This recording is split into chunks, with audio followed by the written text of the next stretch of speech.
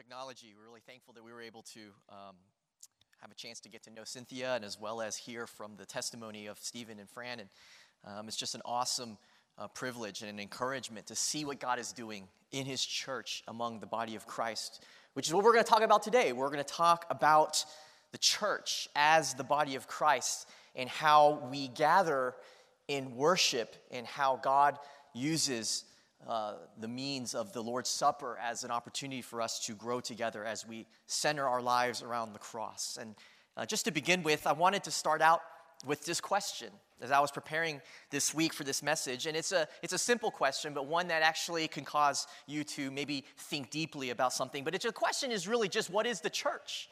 And oftentimes when we run into people or run into friends, or when we get this question asked, or we ask of us, or we ask other people, and we say this regarding kind of the church. We say, well, what church do you go to?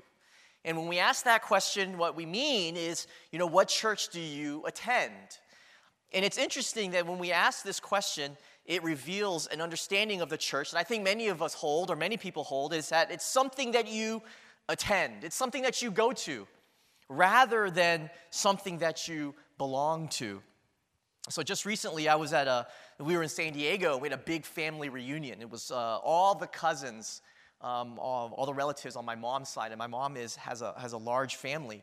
And I haven't seen some of my cousins for many years, and so there were kids there that I didn't even know. I've never even met them. And in the very beginning, I didn't know whose kid was whose. And so if I wanted to clarify maybe a kid of one of my cousins, but I've never met them before, so I don't really know whose parents they are, I wouldn't go up to a kid in that context and ask them, what family do you attend? Rather, I would say, which parents do you belong to? I'm trying to find out which family is yours, but I would never ask them what family they attend. Because when we think about family, we understand that family is not something that you attend or you go to. Family is something that you belong to. See, when we see the church as an institution or maybe just a building, then church is something that we go to. But when we see the church as the way the Bible speaks of the church, as the people of God, then the church is not something that we go to, it's something that we go with. Therefore, there's really no time when we're not a part of the church, or that the church is not a part of us, because we've been united together with Christ as the body in the family of God. And so I really want to challenge us as when we think about the church, and when we think about the church as the body of Christ, that how we relate to one another as the body of Christ, especially when we gather as the body of Christ, as we are right now, that how we relate to each other in the body of Christ when we gather matters. And it matters greatly for our own discipleship, for the health and the growth of the church, and the testimony of Christ in our lives. And so as the church, God has given us two what we call ordinances, practices, that Jesus himself commands the church to continually remember until Jesus returns. And both of these that God has given to the church are means by which we are strengthened as the body. And they're means that grow us in our appreciation for not just being reconciled to God, but being reconciled to one another and what it means to be a part of the body. And those two ordinances are baptism and what we're going to look at today, the Lord's Supper. Both remind us of who we are in Christ, but both remind us who we are in Christ towards one another. And so today what I want to talk about is the cross-shaped community. We've been going through the book of 1 Corinthians, and the guiding theme that we've been working with is that from one generation to the next, God's love transforms us to become imitators of the crucified Jesus. And so I've been sharing several messages in this series about the cross-shaped life. And today I want to talk about the cross-shaped community. And how does God help us as a community continue to grow in Christ under the shadow of the cross, as the cross and the implications of the cross continue to shape our community? How does God help us to persevere and to continue to grow in the midst of great threats. And one way that God does that is that God has given his church the communion, the Lord's Supper, as part of the ways that God has gifted the church with a remembrance, a practice that fuels us in being a community that continually is shaped by the cross. And so the main idea for this message is that a cross-centered communion fuels cross-shaped community. How does the regular participation in the communion table, the Lord's Supper that in this church we observe on the first Sunday of every month, how does participating as the body of Christ in the Lord's Supper actually shape us as a community in Christ? What are its benefits? How does it help us? How does it strengthen us? And that's what we're going to look at today. And so we're going to be in 1 Corinthians chapter 11. 1 Corinthians chapter 11 in verses 17 through 34. Before I read it, I just want to give you an overview that really I have two main points today. The first is when we think about the communion table and we think about cross-shaped community, first, as Paul addresses here, I want to look at first a threat. What is a threat to cross-shaped community? And the first point here is that there's the flesh-centered threat of division. The flesh-centered threat of division, I want to look at that first. And then I want to look at the cross-centered remedy of communion. So we're going to look at the flesh-centered threat of division in the body, and then we're going to look at the cross-centered remedy of communion in the body. Let's read this together. 1 Corinthians chapter 11, starting at verse 17. Paul writes, "In the following instructions I do not commend you, because when you come together it is not for the better but for the worse. For in the first place, when you come together as a church, I hear that there are divisions among you, and I believe it in part. For there must be factions among you in order that those who are genuine among you may be recognized. When you come together, it is not the Lord's Supper that you eat. For in eating, each one goes ahead with his own meal. One goes hungry, another gets drunk. What? Do you not have houses to eat and drink in? Or do you despise the church of God and humiliate those who have nothing? What shall I say to you? Shall I commend you in this? No, I will not. For I received from the Lord what I also delivered to you, that the Lord Jesus, on the night when he was betrayed, took bread. And when he had given thanks, he broke it and said, 'This is my body, which is for you. Do this in remembrance of me.' In the same way also he took the cup after supper, saying, 'This cup is the new covenant in my blood. Do this as often as you drink it in remembrance of me. For as often as you eat this bread and drink the cup, you proclaim the Lord's death until he comes. Whoever therefore eats the bread or drinks the cup of the Lord in an unworthy manner will be guilty concerning the body and blood of the Lord. Let a person examine himself then, and so eat of the bread and drink of the cup. For anyone who eats and drinks without discerning the body eats and drinks judgment on himself. That is why many of you are weak and ill, and some have died. But if we judged ourselves truly, we would not be judged. But when we are judged by the Lord, we are disciplined so that we may not be condemned along with the world. So then, my brothers, when you come together to eat, wait for one another. If anyone is hungry, let him eat at home, so that when you come together, it will not be for judgment. About the other things, I will give directions when I come." Let's pray. Father God, we thank you for your word. We thank you for the way that the word brings life to us and guides and shapes us as a church. And so, God, I pray that you would open up the eyes of our hearts, that we may hear you, that we may see clearly what it is that you are speaking to us today as a church.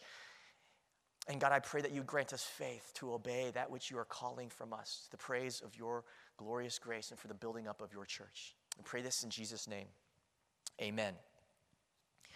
One of the biggest threats that Paul has already addressed in the book of 1 Corinthians to a cross-shaped community, to a cross-shaped living as a community, is a divisive spirit.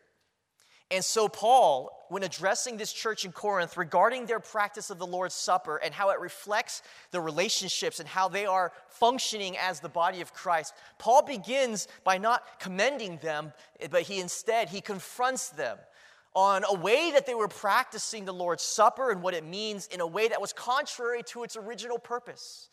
And because of that, there was division and factions, and that there was harm to the church. Before we look at the blessing of communion, we have to look at the threat of division. You see, the bedrock of cross-shaped community is unity. Therefore, the greatest threat to the cross-shaped community is division. So what is the issue that Paul is addressing here? And Paul says that when he hears about the divisions and the factions, he says that when they are gathering together in verse 17, it is not for the better, but for the worse. Paul is basically saying that the gathering of the body of Christ together, when we gather and worship, that there is great blessing and benefit, that God uses when the time when we are gathering for the building up of the body. In Ephesians 4, we talk about God has gifted the church with different gifts. And when the body works together in love, it builds itself up into maturity in Christ. So the gathering of the Christian community is no casual thing. It's not an optional thing, but it is essential for how God grows us together into maturity in Christ as the body of Christ. And so when we gather, it is supposed to be for our good. It was supposed to bring spiritual benefit. But the way that the Corinthians were gathering, especially when they were gathering and taking of the Lord's Supper, it was not for their good, but actually for their harm. So what were they doing in the context of the Lord's Supper that was actually bringing them harm and not good? What were they doing that was actually weakening their faith in Christ rather than strengthening their faith in Christ? Well, it takes a little bit of digging and study to kind of piece together what Paul is addressing in these verses. Now, if you look at the commentaries and you look at the biblical scholars, there's a lot of speculation. There's a lot of uncertainty in terms of exactly what was going on. There's a lot of different cultural customs and practices and influences that many people have tried to use to kind of get a clear understanding of exactly what was going on. But I think what we can piece together, and this is kind of what I feel like is going on, is that in those days, the early church, when they observed the Lord's Supper, it's different than how we observe it. We observe it as part of our service, just for a few minutes at a time. And when we gather, we just observe the elements of the bread and the cup. But in those days in the early church, their lives were much more integrated. And oftentimes when they gathered, they would gather for larger meals in which a part of that meal, there would be an observance of the Lord's Supper. Because I think going back to Jesus at the end of his life and ministry, where the Lord's Supper derives from is Jesus' Last Supper. The Lord's Supper comes from the Last Supper. And in that context, Jesus with his disciples, on the night before he was betrayed and before he was arrested, he had a meal. And that meal harkens back to the Old Testament of the Passover meal and remembering God's covenantal faithfulness with his people. And so the early church would not just practice the Lord's Supper as just a 10, 15-minute observance, but it was part of a larger meal that might have taken place over hours as they celebrated together who they were in Christ. We see in Acts chapter 2, the early church, that when they gathered, it says they gathered day by day in people's homes to break bread. Now that breaking bread includes an observance out of obedience to the Lord's Supper as Jesus commanded, but it also just included them fellowshipping together and enjoying a meal. In these meals, how it would often work is they would meet in homes. Sometimes somebody in the church, maybe who was more wealthy, maybe had a larger home, that the church would actually gather in their home to have these meals of which the observance of the Lord's Supper would be a part of it. Now also, that the culture of the day and these meals, often the temptation was to highlight and to honor those who were wealthy and maybe had greater privileges and honor, especially in relationship to the poor among them. And at the root of what was going on here was that there were those who were maybe more honored, more esteemed, more wealthy in that community, who, when they gather for these meals, they would bring their own food. And oftentimes the people, when they would gather for these meals, would bring their own food. And so obviously if you were wealthy, you had more to bring. And they would bring these meals, and everybody would eat their own. And what would happen was that the wealthy, maybe even in the presence of those who maybe came a little bit later because they were maybe working in the fields, Maybe they were slaves and they had to get permission. They couldn't just control their own time. So you set a 5 o'clock dinner, and those who were wealthy and who were landowners, they could just show up at 5, bring their own food, and sit down and eat. But those who maybe were working in the fields, maybe didn't get off until 6 or 7. Or if you were a slave, you just couldn't just show up because you have an appointment at 5. You had to get permission. You had to be allowed to come. And so maybe people were coming late, but these wealthy believers in the church were not waiting. And maybe even more so than that, were eating their abundance, all that they had, in the presence of those who had far less. And they were disregarding that. As one commentator says, they were practicing indulgence and indifference.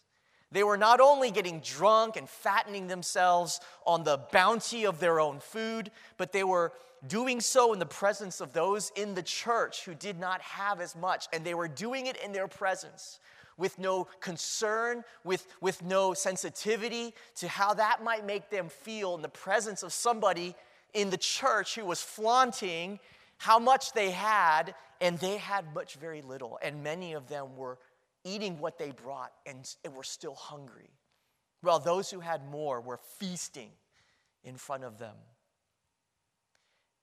And so what was going on is that Paul was saying that the root of their indulgence and their indifference, the way that they were acting in a way that despises the church and humiliates those in the church who have less or have nothing, that Paul is saying, at the root of this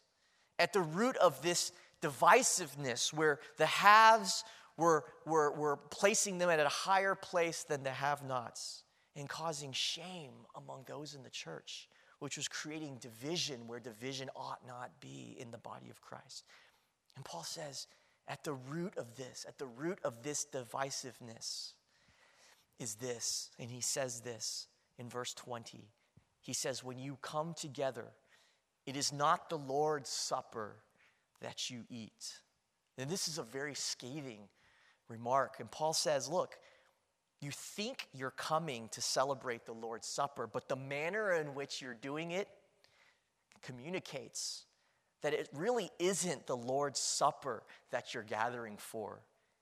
It's really just a supper of your own, unlike what you would normally have in your home on any other occasion.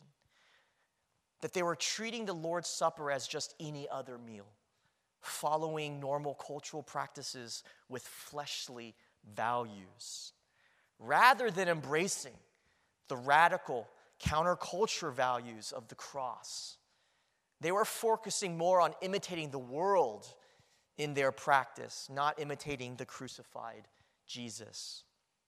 And so Paul, in addressing the way that they were coming together as the church in a way that was actually contrary to the very message of the cross that brought them together, Paul points it out, and he says, you need to be aware, and you need to be mindful that you are having a flesh-centered approach to the community and to the communion.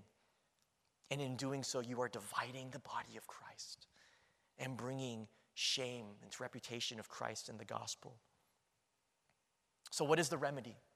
How does Paul address what the remedy is to flesh-centered division in the practice of their communion within the body? Well, for Paul, like he does in all of 1 Corinthians, when he addressed division back in chapter 2, when he talked about the pride and the boasting and the ways that they were elevating certain leaders, how did Paul address the divisive spirit there? It's the same way Paul addresses the divisive spirit here, in that he says, you got to go back to the cross. You got to go back to who we are in the cross and what the cross has done and did for us.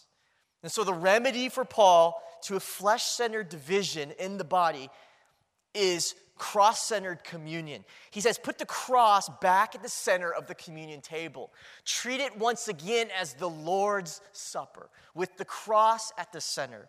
Not as any other supper, with you at the center. For that is what's causing the division. So to correct the divisive spirit where you were at the center, where it's your supper, you need to put the cross back at the center and put Christ at the center and have a cross-centered communion. And so what does the cross-centered communion do for us? And what was Paul instructing for the church? Well, there's three things that when you put the cross back at the center of communion, there's three things that it does and how it addresses the flesh-directed divisiveness. The first is that the cross-centered communion protects unity. A cross-centered communion protects unity. Secondly, a cross-centered communion promotes sacrifice. And then third, a cross-centered communion proclaims Christ. So it protects unity, it promotes sacrifice, and then it proclaims Christ. And so first, when we put the cross back at the center of communion, what it does is it protects unity. And so if the greatest threat to the unity of church is division, the greatest threat to a cross-shaped community is division, then unity is critical for the growth and the health of the body of Christ and the testimony of the gospel. So when we put the cross back at the center of communion, it first protects unity. So how does it do that?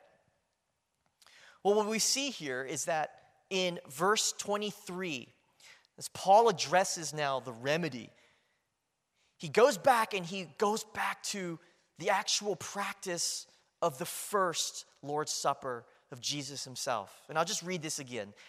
In verse 23, he says, "For I received from the Lord what I also delivered to you, that the Lord Jesus on the night he was betrayed took bread, and when he had given thanks, he broke it, and he said, 'This is my body which is for you. Do this in remembrance of me.' In the same way also he took the cup after supper, saying, 'This cup is the new covenant in my blood. Do this as often as you drink it in remembrance of me.'"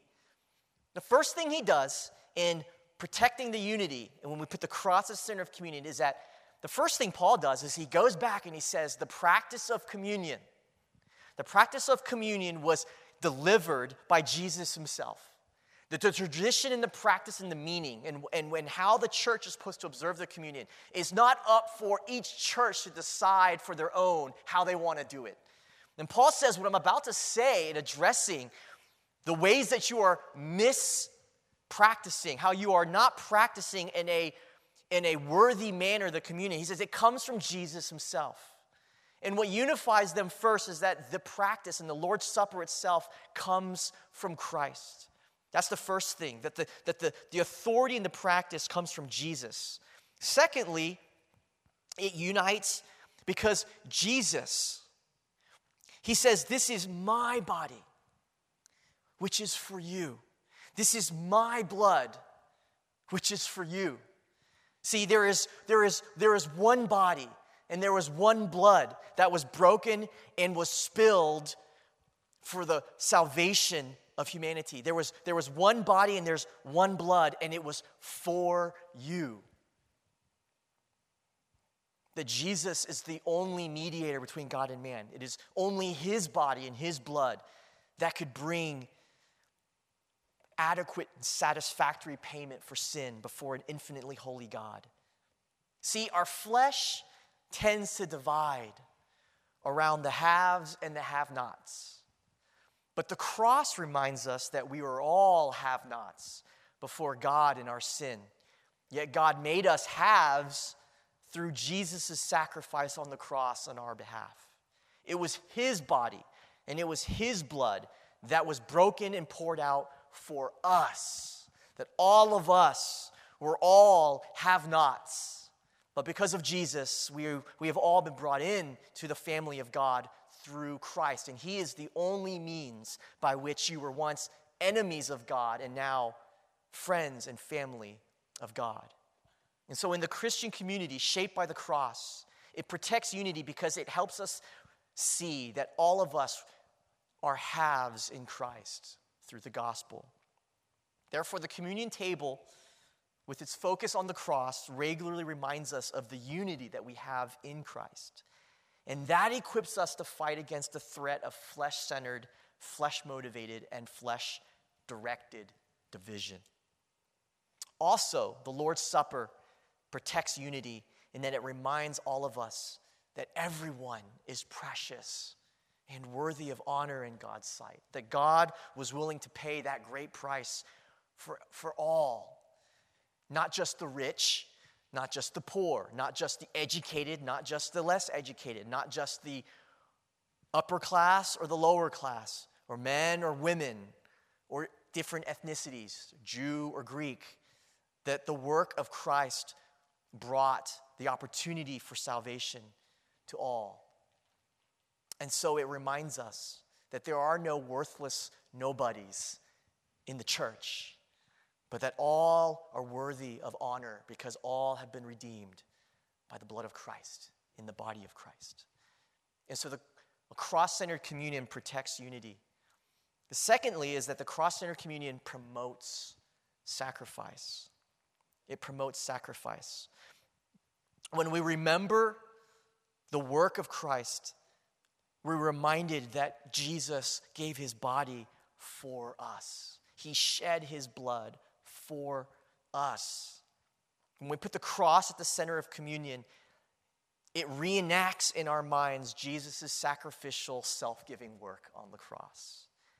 And then it calls us then to imitate the crucified Jesus in our own self-giving, in our own willingness to sacrifice for the good of others. So that's what was going on in this church, is that they weren't thinking about giving and sharing in the needs of others. They were only thinking about their needs and taking and consuming, not sharing and giving, because the cross wasn't at the center of their communion. They were at the center of the communion, and therefore it led to divisiveness, and it led to consuming rather than sacrifice.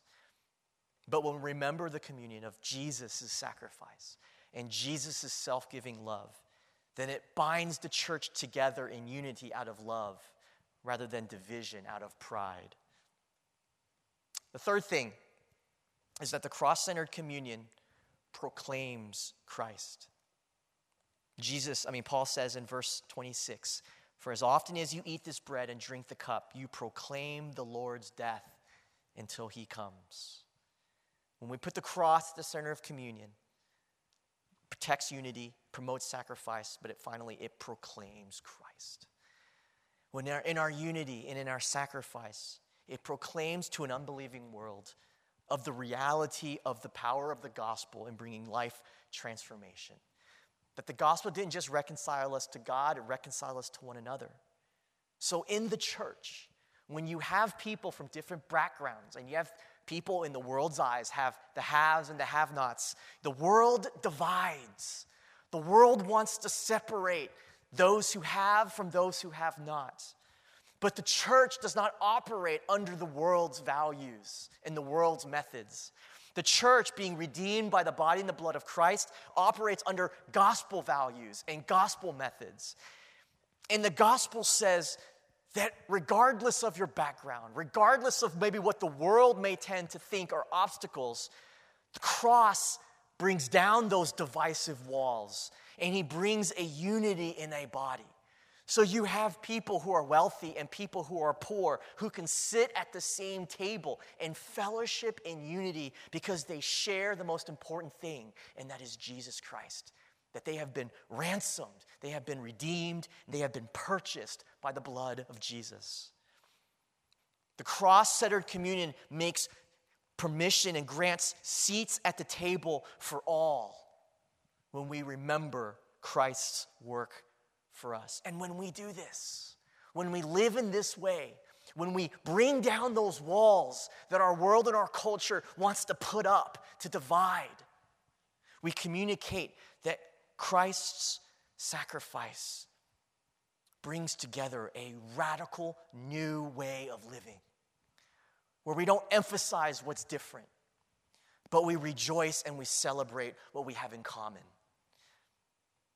Therefore, when we remember Christ's sacrifice for us, and we practice the loving sacrificial life and how we honor and serve one another, then we function evangelistically before an unbelieving world that is examining the church, examining our lives to see if our faith is real and genuine.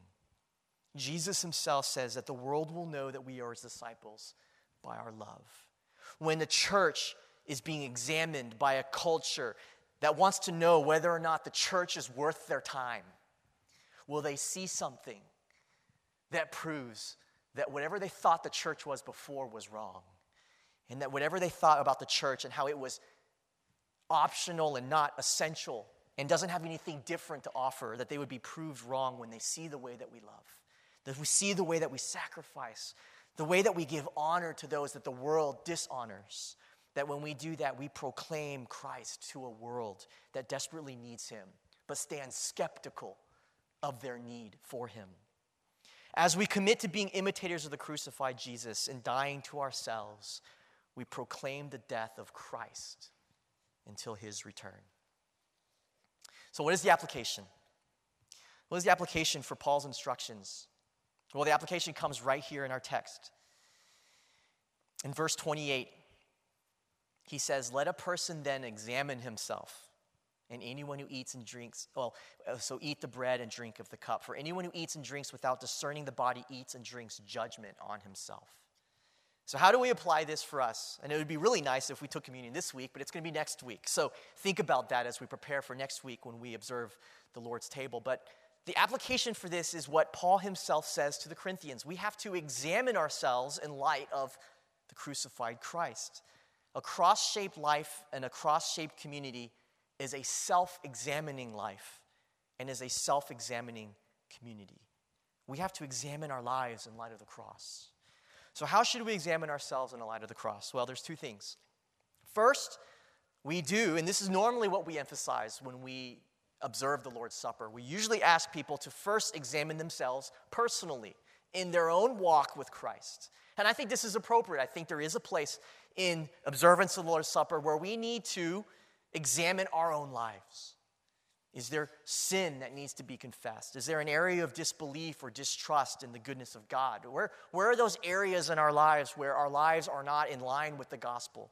Where are we struggling? Where are we casual in our relationship with Christ? And how does the remembrance of the cross bring a new focus and a new energy to our faithfulness to Christ? And so there is a personal examination. But what I want to talk about a little bit longer as we wrap up here is I want to talk about the corporate aspect, which often gets maybe not given as much attention when we gather in observing the Lord's Supper. I think what Paul says here in examining himself, I think, is primarily in this text, focusing on corporate implications as we examine ourselves in terms of our relationships with others in the body.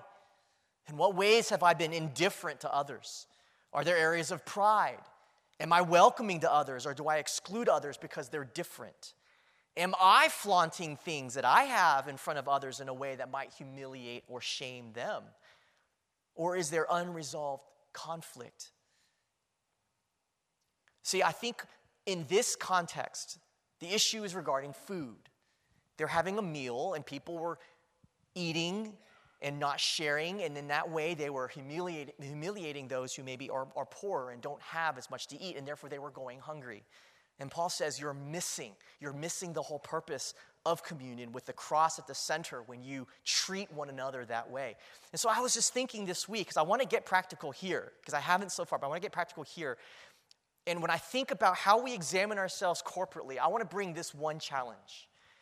Because I don't really think the issue here is about food. Because I think we are in a context here where maybe there are some who struggle. But overall, I think when we gather, I don't think that's so much the issue. But I want to talk about this, because I think this is something that I do see and I am concerned about.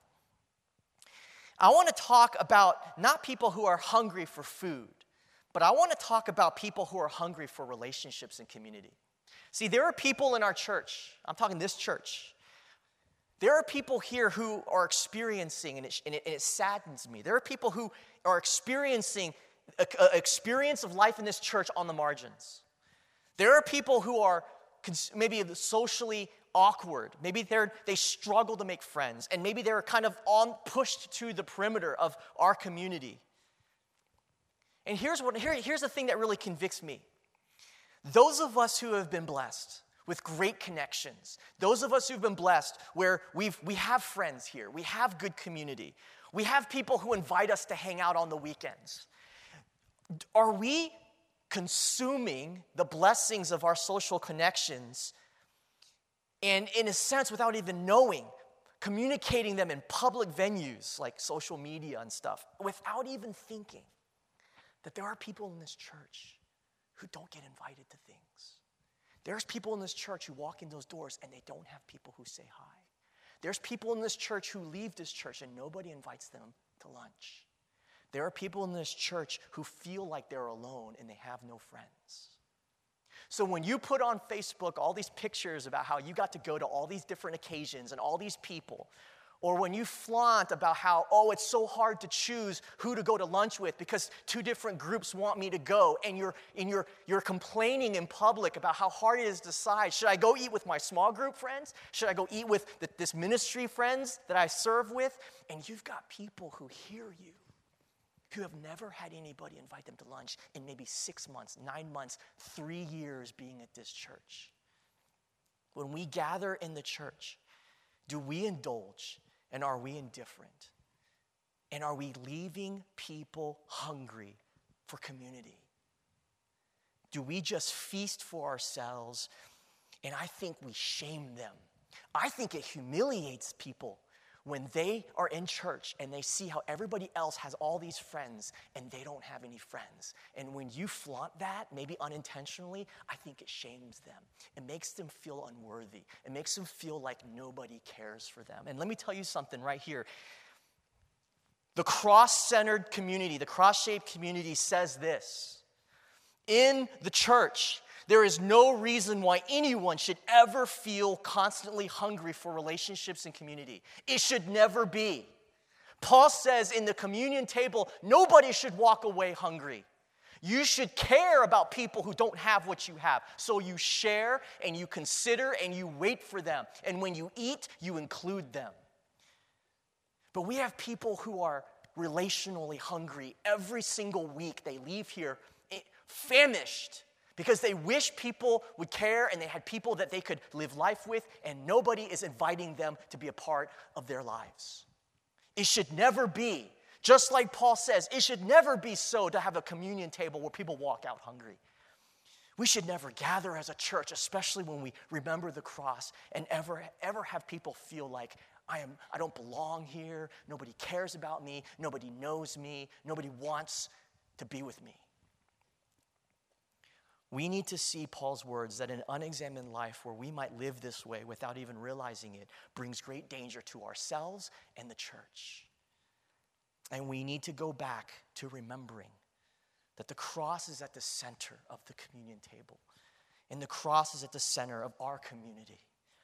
And we should never leave anybody hungry for that which God has supplied abundantly for the church. God has given the church the means by which we can experience real community. There is no excuse for people who are part of the church, who are redeemed by the body and blood of Christ, who cannot experience that. Those of us who are gifted with those relationships, you invite them into your circles. You go out and you say, hey, you come to lunch with me and my group. We look for people like that. We wait for people like that. We don't rush off to go eat with our friends after church. We wait to see if anybody doesn't have anybody to go to lunch with. And then we say, hey, you have someone to go to lunch with? No. Hey, come with me. Come with us. Because in the body of Christ, we are a family. And nobody walks out of here hungry. I don't want to leave on that note. I want to leave with this. When we examine our lives, especially this challenge, and we feel broken and we feel helpless, oh man, that's right, I'm so selfish. When we come to the communion table, and what it does is that we must examine our lives in light of the cross. But when we come to the communion table, we also need to examine the cross in light of our lives. That in our sin, we need to go back to remembering the work of Christ on the cross on our behalf, the breaking of his body and the shedding of his blood. That the church is a self-examining community, and we need to be so. But our self-examination should not lead us to despair, but rather it should lead us to delight, because we have a God who made a way possible, that our sins have been forgiven, that our sins have been paid for on the cross. And because of that, our examination does not need to frighten us, but our examination is the means by which we encounter God in a fresh way, his grace, his mercy, and the goodness and the blessing of a family of God that has been brought together by the crucified Jesus. May we live more in light of the cross of Christ in how we gather and how we worship and how we relate to one another. Let's pray. Father God, we just thank you so much for your grace and your love for us. I thank you for this text, and there's just so much in here, God. And I just pray that, God, as we prepare for next week, when we come to the table, I pray that you would help us to examine ourselves, that your grace would allow us to look deep into our hearts to where areas of sin, areas where we are not walking rightly with you, but also ways that we're not walking rightly with one another. It doesn't mean we're intentionally harming, but sometimes in our indifference, we harm people. And so, God, may we not be indifferent, but may we be mindful of the people around us who are all worthy of our time and worthy of honor and esteem, because they too, like us, have been ransomed by the body and the blood of Jesus. They too are precious in your sight, so they should be precious in our sight. Help us as a church worship and gather in a way that protects the unity that we have, that is modeled by a self-sacrificial love. And as we do so, we proclaim the goodness and the glory of Christ and his work on the cross today until he returns. We thank you and we pray this in Jesus' name. Amen.